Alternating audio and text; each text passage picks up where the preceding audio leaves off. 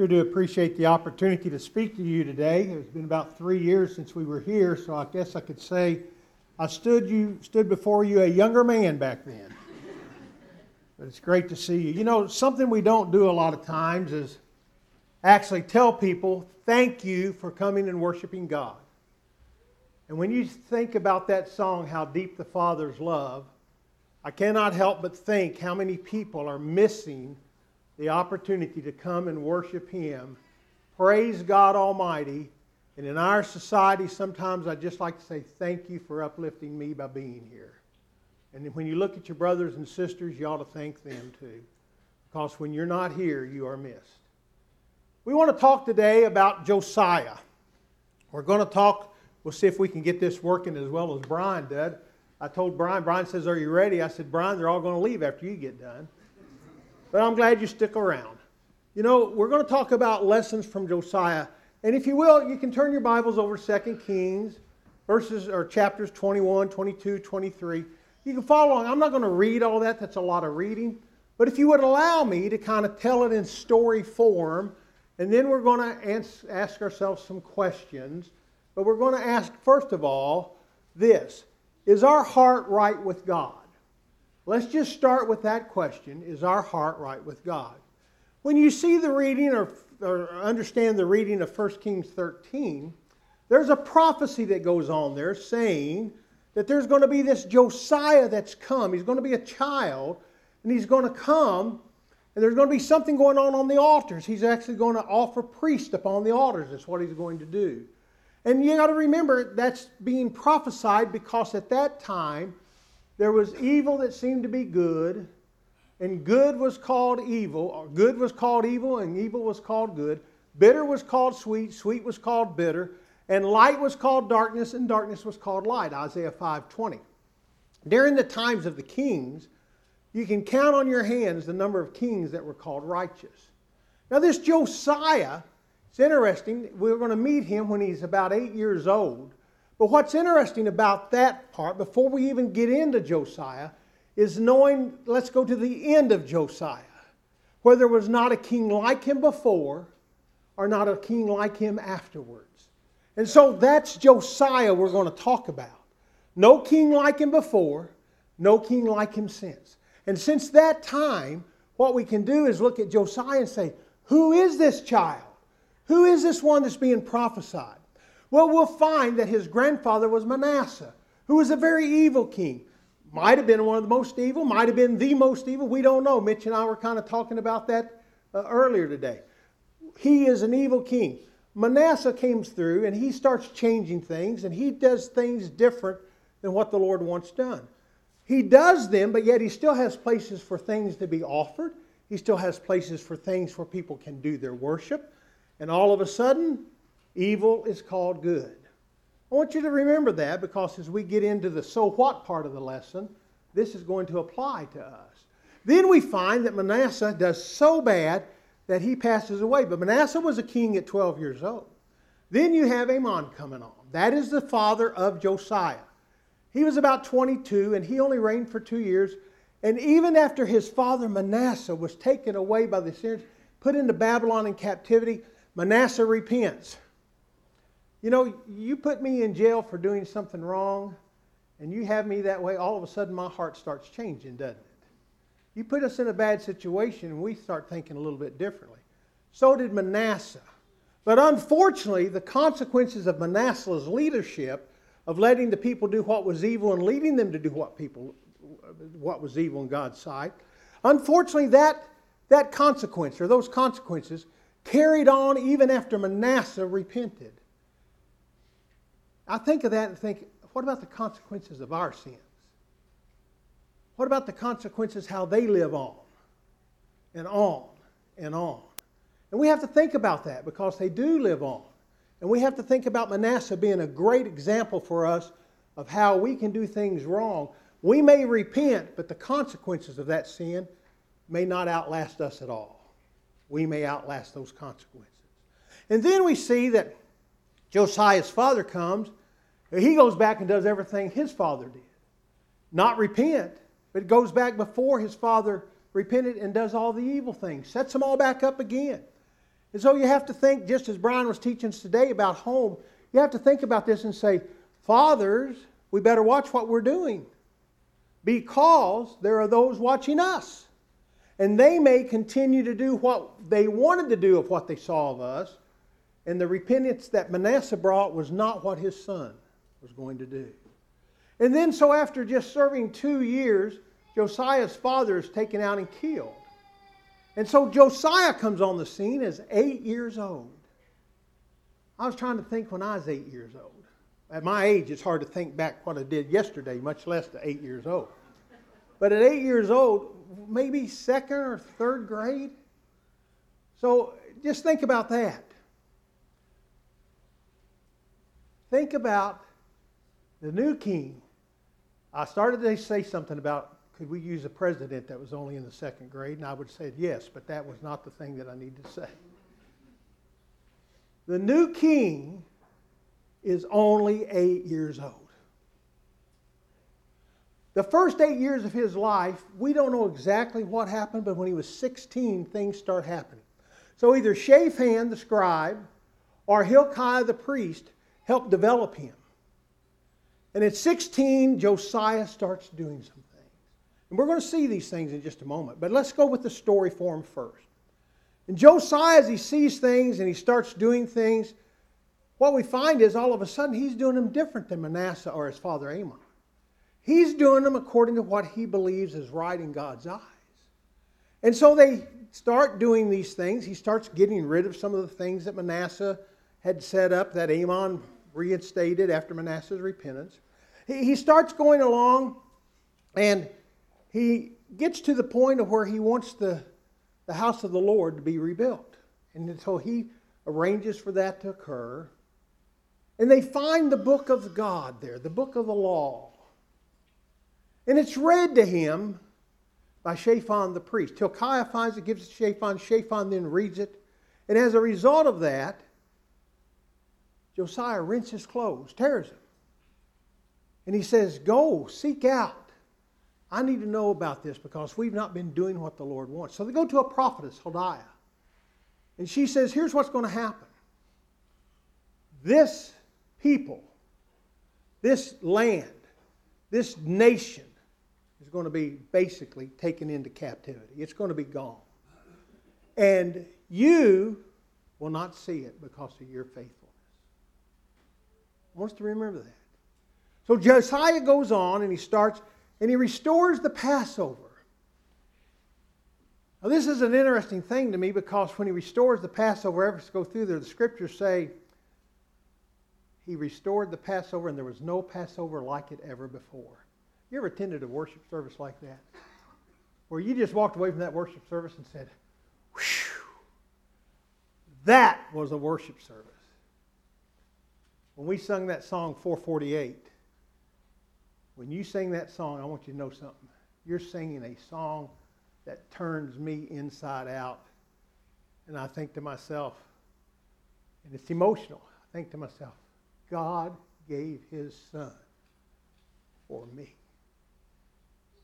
And I'm looking at faces that God gave his son for you, how deep the Father's love.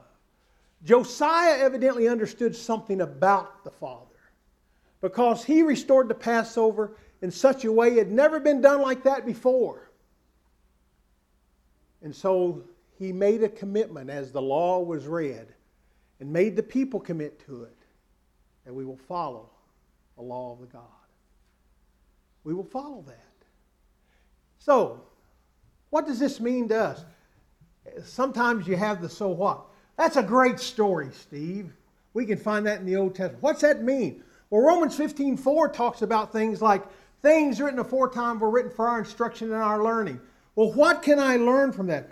What is it that I need to know about that? I need to know about the lessons from Josiah. There's only 2 slides in this lesson, basically. And what's going to happen is we're going to go through 6 things Josiah learned and 6 things we better think about. So if you look at the very first one, Josiah made a decision to do what was right in the eyes of the Lord. Turn over with me to 2 Kings, and if you're there, and I hope you are, let's follow along. We're not going to do a reading of the whole thing of 2 Kings, But I want us to pick out some verses here. In 2 Kings 22 and verse 2, look what he says. And he did what was right in the sight of the Lord and walked in all the ways of his father David. He did not turn aside to the right hand or to the left. I want to suggest to you something, and this may seem strange. We may need to make a decision that we're going to do what is right in the sight of the Lord before we do anything else about God. I hear people say, I want to accept Jesus as my personal Savior. I want to be baptized. Sometimes I want to stop them and say, have you decided to do what is right in the sight of the Lord? If you decided to do that, some of the terminology of accepting Jesus as my personal Savior and these type things, they go by the wayside. I want to do what's right in the sight of the Lord. That's what Josiah wanted to do. What did he do? Everything else followed underneath that. Is this right in the sight of the Lord? I want you to remember that as we come to the next slide. The other thing that we can learn from Josiah is he was committed to God in verses 8 through 20. And basically what it means by that is you look down through there, he did everything he knew he was supposed to do that God wanted him to do. He went on down through. And as we come down through it, he says, as he looks at it and you go through the temple and you go through all of that, what he did was he did what he knew what was right in the sight of the Lord because he was committed to God. We could ask ourselves the question, what does commitment mean? Well, Josiah wanted to do what was right in the sight of the Lord means if I'm going to do that, I'll be committed to do that. Committed means I will not sway from it to or fro. I'm going to do exactly what God wants me to do.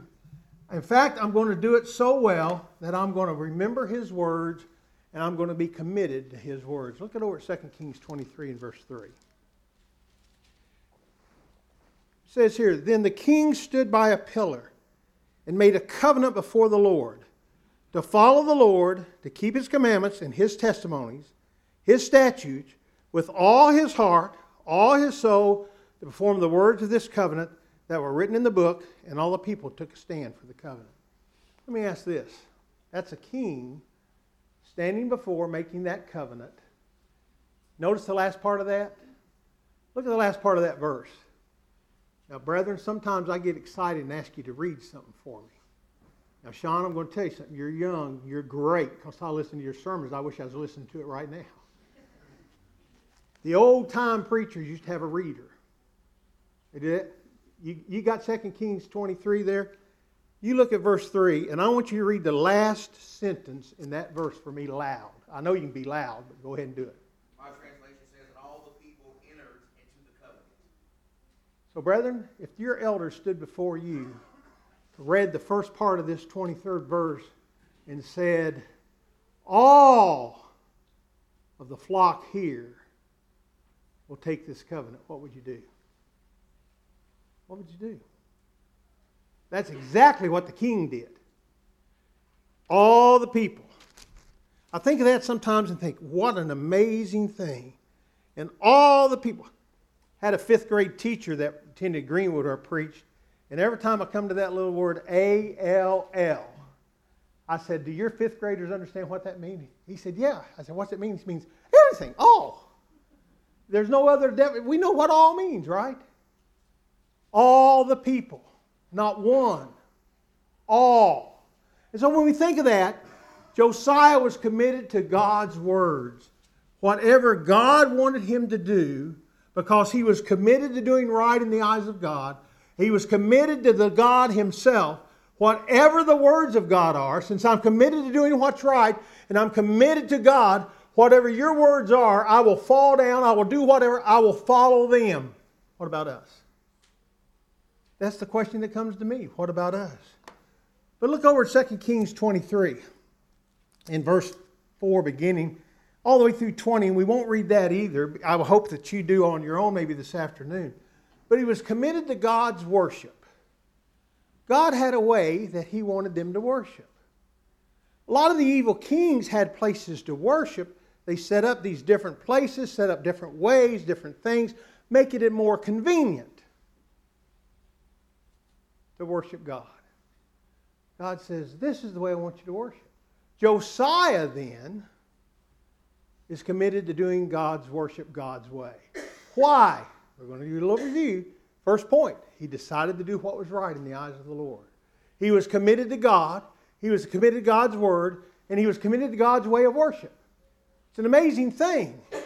When we commit to God and we say we're going to do what's right in the eyes of the Lord, everything else falls into place. How does God want us to worship? That's how we'll do it. Period. We won't change it one way or the other.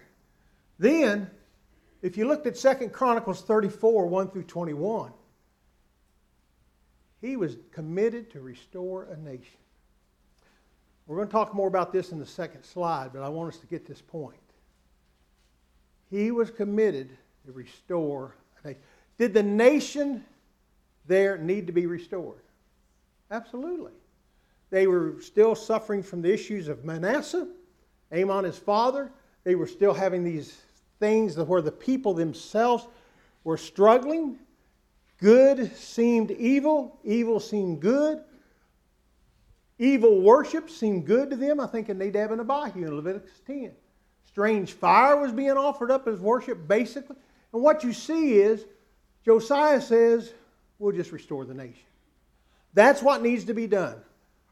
What is it that it's talked about in Proverbs 34:14? The righteousness exalts a nation. Righteousness exalts a nation. Josiah is living that. We're going to make this nation more righteous. We're going to make this nation committed to God. The people have made that covenant. We're going to do that, and we're going to restore this nation. The last thing that I want us to learn from Josiah, he was committed to accomplish God's will in a time where sin seemed righteous. We've kind of hit that.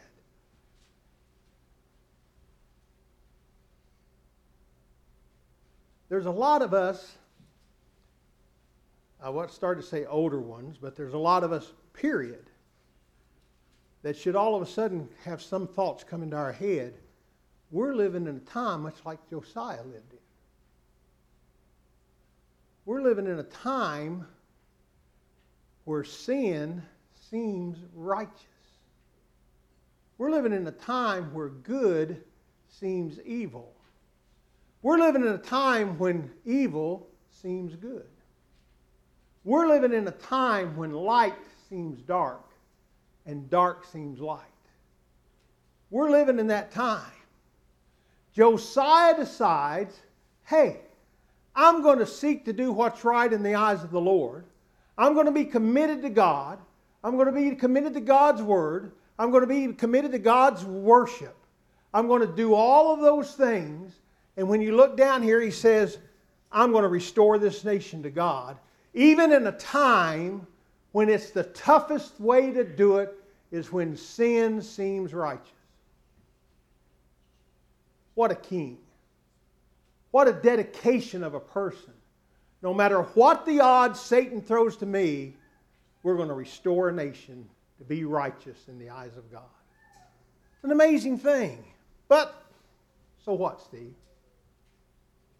So what? What's that mean to me? Well, you might look at this and go, well, we just changed lessons. We've changed over to why I need a merciful God. Look back at Deuteronomy 4, verse 31. Deuteronomy 4, verse 31.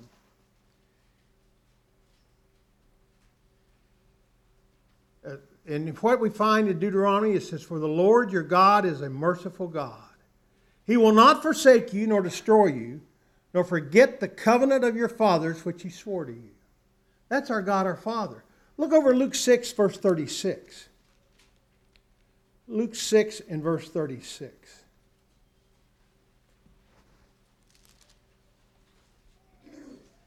Jesus himself says here, therefore be merciful, just as your Father also is merciful. Look at 18. Luke 18 and verse 13. Luke 18 and verse 13. And a tax collector standing afar off would not so much as raise his eyes to heaven, but beat his breast, saying, God, be merciful to me, a sinner. Why do I need a merciful God? We've been talking about Josiah. We've been talking about his commitment to the Lord. His commitment to all that God wanted him to do. Restoring a nation in a time when sin seems righteous. Why would I bring up I need a merciful God? Because I may not be doing or being committed to be doing what's right. I may say I want to do what's right, but I may not be committed to that. I may tell you I want to do what's right. I may do what's right sometimes, but I may not be committed to doing right all the time. Oh, Steve, now you know that's not right. We're all committed to doing that, right? Tax time.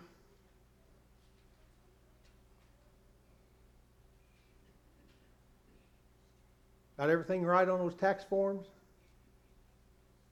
Or do we play the game sometimes government, they'll never find this out? Ever been audited? And I use that to say, if we're committed to do what's right, we don't even question. We just do what's right in the eyes of the Lord. What does He expect of us? Ever bring home that extra pencil from the office that's got the office's name on it you're supposed to leave there? Those are simple things, aren't they? Colossians 3:17, whatever you do in word or deed, do all in the name of the Lord. Look over in Matthew the 7th chapter, and this is probably one that I put in because, you see, when I preach to myself. As one brother said, Steve, if you're preaching to yourself, I may not need that. Well, then don't listen. But I need it. Matthew 7, 1 through 6. Judge not that you be not judged. For with what judgment you judge, you will be judged. With the measure you use, it will be measured back to you. Why do you look at the speck in your brother's eyes, but do not consider the plank in your own eye? Or how can you say to your brother, let me remove the speck from your eye, and look, a plank is in your own eye? Hypocrite, first remove the plank from your own eye, then you will see clearly to remove the speck from your brother's eye. Do not give what is holy to the dogs, nor cast your pearls before swine, lest they trample on them under their feet and turn and tear you in pieces. You know what? So let's go to 1 Corinthians 5. There was a man who had his father's wife. We're not to judge. But Paul there says that he's already judged the situation and that this one needs to be turned over to Satan so that his spirit might be saved. So all of a sudden we've got a conflict, right? You can't judge, but you got to judge. I've already made this judgment.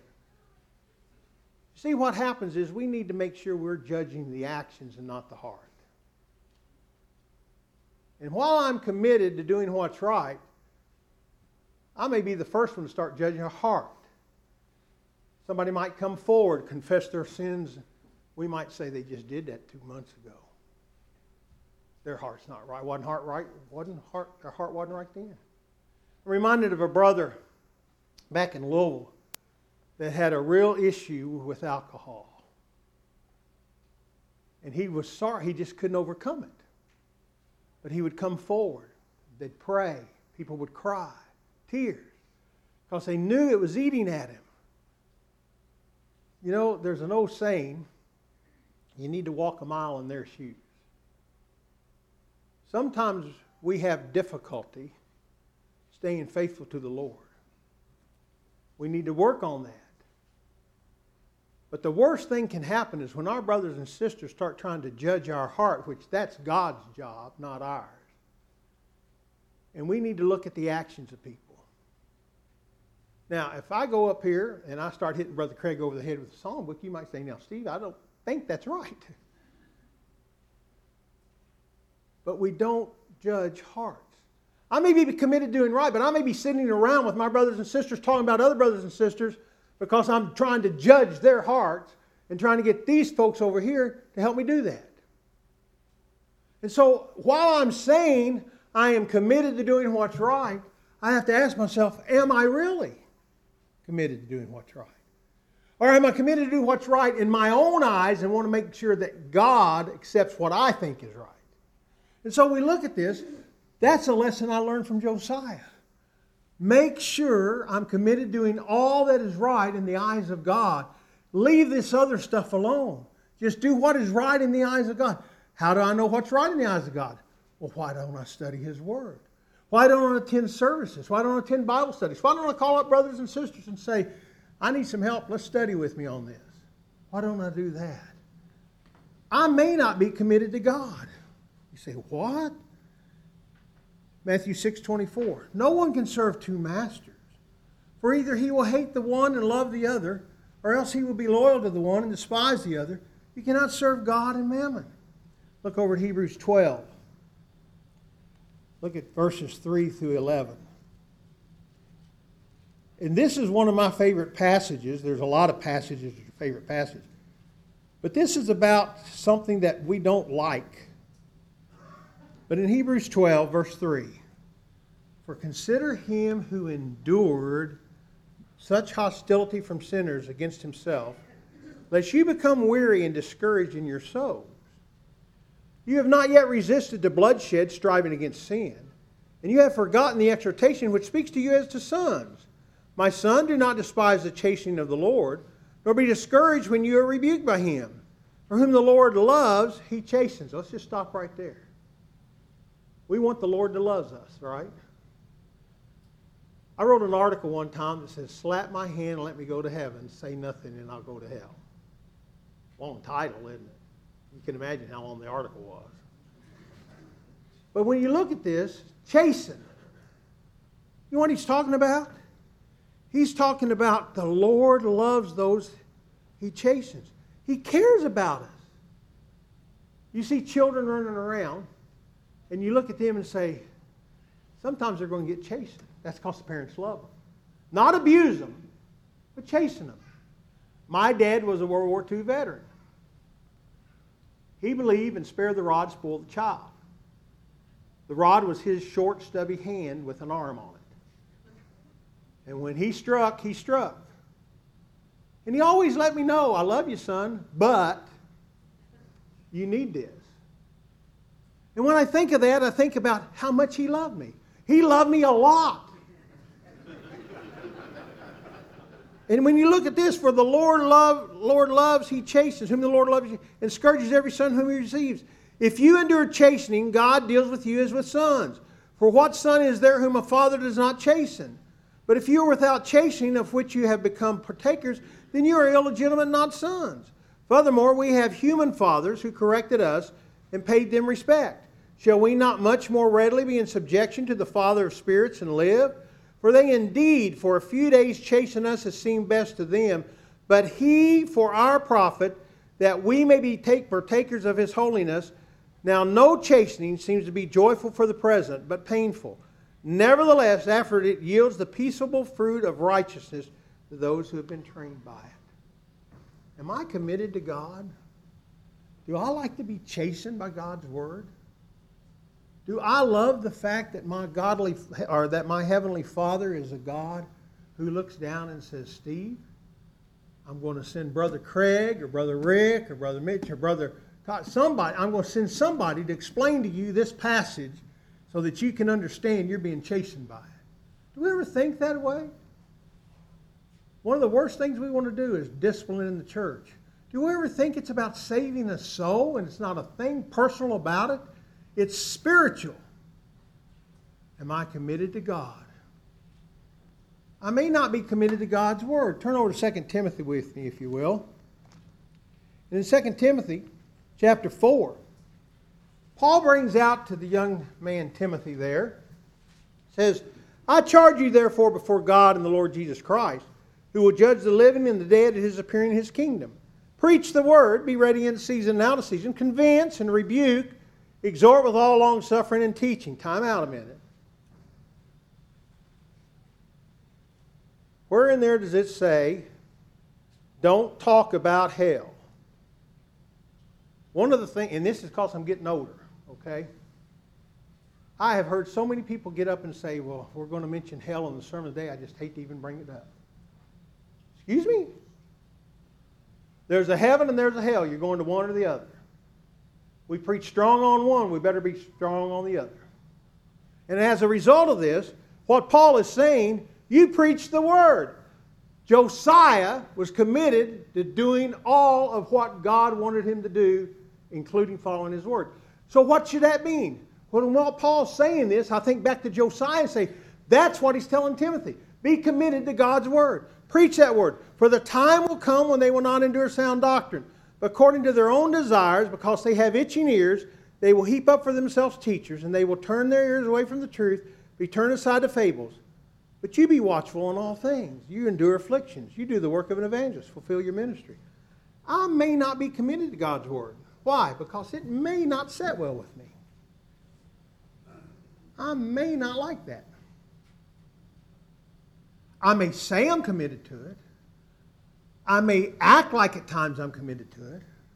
But there might be passages in there I just don't like. And one of those passages might be coming together to assembly.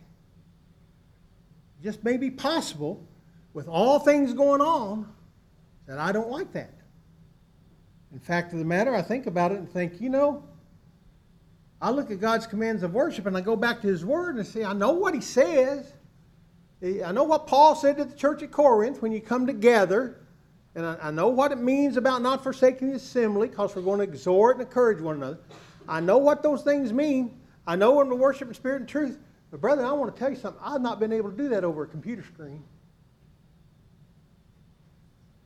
Now, I know that may set some hearts on fire, but do you think God didn't know there was going to be a COVID virus? Do you think He still looked at it and said there wasn't going to be, did He know there was going to be a World War I and a World War II? And brethren still came together, still tried to meet? When you come together, when I'm looking at a computer screen, I can't tell your face from my face or get encouraged from you. I'm kind of a hugger guy. COVID's trying to cut me out of that. And if you want to see people scared, just start walking up to them like this. But I want to tell you, that's what we need in the brotherhood today. We need help. We need to hug. We need to have that association one with another. Now, there are other ways you look at the worship and say, roll in the instrument, roll in. Those things are there. Those are Satan's things. But I want to tell you, COVID virus, COVID-19 or whatever they want to call it, is a tool he's using to separate me and you as brothers and sisters. And we've got to come to grips with that. We really do. I know the new handshake is an elbow, and the new way to hug each other is air hugs. But there's no new way to worship under the sun. It's coming together to encourage, to exhort, to participate in singing, to participate in the Lord's Supper, to have the teaching, the preaching. That's what the Lord wants. And the reason He wants it is because He knows we need it. He knows we need it. Got a question. How bad do you need a Wednesday night? People say, we don't have to go to service. I need it badly. Because Monday, Tuesday, and Wednesday up to that time, you're in the world. And the world wants to take you down because you see, to the world, you may be good, but they think you're evil. Because they believe evil is good. And so when we think about these things, am I committed to that? Am I committed to restore a nation? Look over in James 1. And young people, I want you to listen to this especially, because I have a special place in my heart for what you go through right now in your life. James 1, 12 through 16. Blessed is the man who endures temptation, for when he is being proved, he will receive the crown of life, which the Lord has promised to those who love Him. Let no one say when he is tempted, I am tempted by God. For God cannot be tempted by evil, nor does He Himself tempt anyone. But each one is tempted when he is drawn away by his own desires and enticed. Then when desire has conceived, it gives birth to sin, and sin, when it is full grown, brings forth death. Do not be deceived, my beloved brethren. Look at Titus 3, and let's look at verse 14. Titus 3 and verse 14. But you must continue in the things which you have learned, and been assured of, knowing from whom you have learned them. Go back to James 1 in verse 22. But be ye doers of the word, not hearers only, deceiving yourselves. Young people, first of all, I'm going to apologize for my generation. We've let it get this far. We've let it go so far down that right now you're suffering from it. We're going to die out. And our young people are going to have to put up with this mess that we have helped create. Of not standing for the truth. Oh, we stand for it in the building. Where I'm talking about is outside this building. Not speaking up, not going to school boards, not going to town councils, not doing our thing on politics. Christian can't serve in politics. Oh, yes, they can. And they can be honest and faithful and decide to do what's right on the side of the Lord. We've let it go this far in our generation. Now, the generation before us let it slide too. But right now, our young people, we best be really trying to embed within them. Stay firm. It's going to get tough. It's going to get tougher. Transgenderism, never even thought about it when I was in high school. Did you? Homosexuality, being accepted, being on TV, no. Evil being good and good being evil, no. And yes, it's been that way for years, but look through our communication system, our social medias, what our young people, which are doing this, there will be, by the way, there will be no none of this or none of this in heaven. It won't be there. What we need to get back to is being in a lot of time with our young people and letting them know that this life is not heaven. Heaven is a special place for specially prepared people. And we have to live here to prepare ourselves for that. And then through the mercy of God, because He sent us His grace, we can have it. We need to restore this nation. We need to restore it as fast as we can. And it's not going to be done sitting in pews. I'm sorry. We're going to have to be good soldiers of the Lord. I don't mean go out and start fighting. We're going to have to put on the helmet of salvation, the breastplate of righteousness. We're going to have to put on those shin guards. We're going to have to take God's word that's sharper than any two-edged sword. We need to be starting now, getting involved in the schools, or that whole generation is going to be lost, Judges 2:10. It's going to be lost because they will not know God. They will be confused on what's good. They will be confused on what's evil. And I apologize for my generation. I really do. We've been great preaching from the pulpit. We have lacked it going out and practicing in the public, in the town squares. And as a result of that, we have to look and say, I may not be committed to restoring a nation. And I pray and pray and pray for a merciful God on the day of judgment because of that. I may not be committed to being a New Testament Christian when this sin does seem righteous. Look, turn over to 1 Timothy, the 4th chapter. And the Apostle Paul there writing again to Timothy. Timothy's at Ephesus. Now the Spirit expressly says that in latter times some will depart from the faith, giving heed to deceiving spirits and doctrines of demons, speaking lies and hypocrisy, having their own conscience seared with a hot iron, forbidding to marry and commanding to abstain from foods which God created to be received, with thanksgiving by those who believe and know the truth. For every creature of God, notice this, is good. And nothing is to be refused, for if it is received with thanksgiving, for it is sanctified by the word of God and prayer. You know, I think of this and says, giving heed to deceiving spirits and doctrines of demons. Sometimes it's easier to hear a fella tell you that the Lord's got some kind of blessing coming for you in the form of dollars. And He's doing it in front of about 25,000 people, and you think they all can't be wrong, can they? Makes you feel so good, then you walk out and realize, did He use any scripture to back that up? Maybe take 3 verses. We get deceived, don't we? We let something come up and we fall victim to it. I do. You ever met a person that bought a car that didn't get the best deal ever? That's the way it is, right? We couldn't be deceived. A used car salesman, and if you're in a used car salesman here, apologize, but that's the way it goes. We wouldn't be deceived by that, would we? I've traded cars my whole life for... somebody asked me, who does your brakes? I said, don't know, never have any put on. They used to say, where you buy tires? I said, don't know, I'll get rid of them if they need tires and just trade them in. And in all those years, Connie says, have we always gotten a good deal? Sure, hon. 195 times we've gotten great deals through my lifetime. No. We get deceived. And unfortunately we do. But let me tell you, there's something that we don't get deceived on. Turning to the Word of God. Talking to our brothers and sisters and studying it. We may have just, Mitch and I have known each other for 173 years. And we discuss things, every week on the phone, Mitch. I don't know, I'm pretty sure. That some scripture. We don't agree on everything, but you know what we do agree on? Let's find out what the Lord says about it. And let's humble ourselves.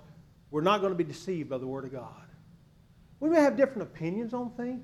Oh, Craig here's from Alabama. He probably thinks the Tide's the number one team in the world. He evidently hadn't heard of the Cream and Crimson of Indiana. And so I look at that and say, we're going to have things but brethren, you don't get deceived by the Word of God. That's one of the things that I tell Mitch on a regular basis about this congregation. You've got leadership, you've got teaching going on. It stands out among congregations in this country. Unfortunately, I travel around too much to know that. But it does. Shauna knows that. He travels around. It's firm. It's strong. You will not be deceived as long as you stay within the Word of God. And if you stay within the Word of God, be committed to it. Be committed to doing what is right in His eyes. Be committed to His worship. Be committed to helping restore a nation one person at a time. In your world, one person at a time is how we will restore this nation. Lessons from Josiah. They ring deep within my heart. I pray they ring within your heart. God has a simple plan for us. And I appreciate this. This just shows how merciful He really is. He has a plan that we can all understand. We can hear, and our faith will grow by hearing. We can believe because of what He has told us. And the proof, when you think about it, think about the resurrection of Jesus Christ. He was seen by over 500 brethren. That would be double the size of this congregation. And then by 12, and then by 12, and then last of all, by Paul. What a testimony. Not deceived. And he says, you can have part of that. Just believe in me. Believe who I am. Hear the word that God has set forth for you. Because Jesus said in John 12, I came with the words of God. I didn't come with my own words. I came with His words. And when you hear it, change. Repent. We'll get rid of your sin. Repent. And then confess that I'm Him. And brethren, it's not a one-time confession. It's a lifelong living. That's what we need to think of. Be baptized. Meet them in the water grave of baptism. Put them on. Be adopted as a child. And then be faithful to Him until death. We encourage you to do that. I don't know how many here have not done that, but we encourage you to do that. That is where salvation is found, in the body of Jesus Christ. He will meet you in the water grave of baptism, remove your sins with that good repentant heart that you've got. You'll rise up and walk in newness of life. You'll walk among brethren who care for you and love you. And brethren, if you're here, brothers or sisters, and your commitment has faltered, we encourage you to come back. There's nothing like coming back before your brothers and sisters and say, I need help, I need prayers, and have them pray for you and put their loving arms around you. That is part of the merciful God we have. Lessons from Josiah. Give your heart to God while we stand and while we sing.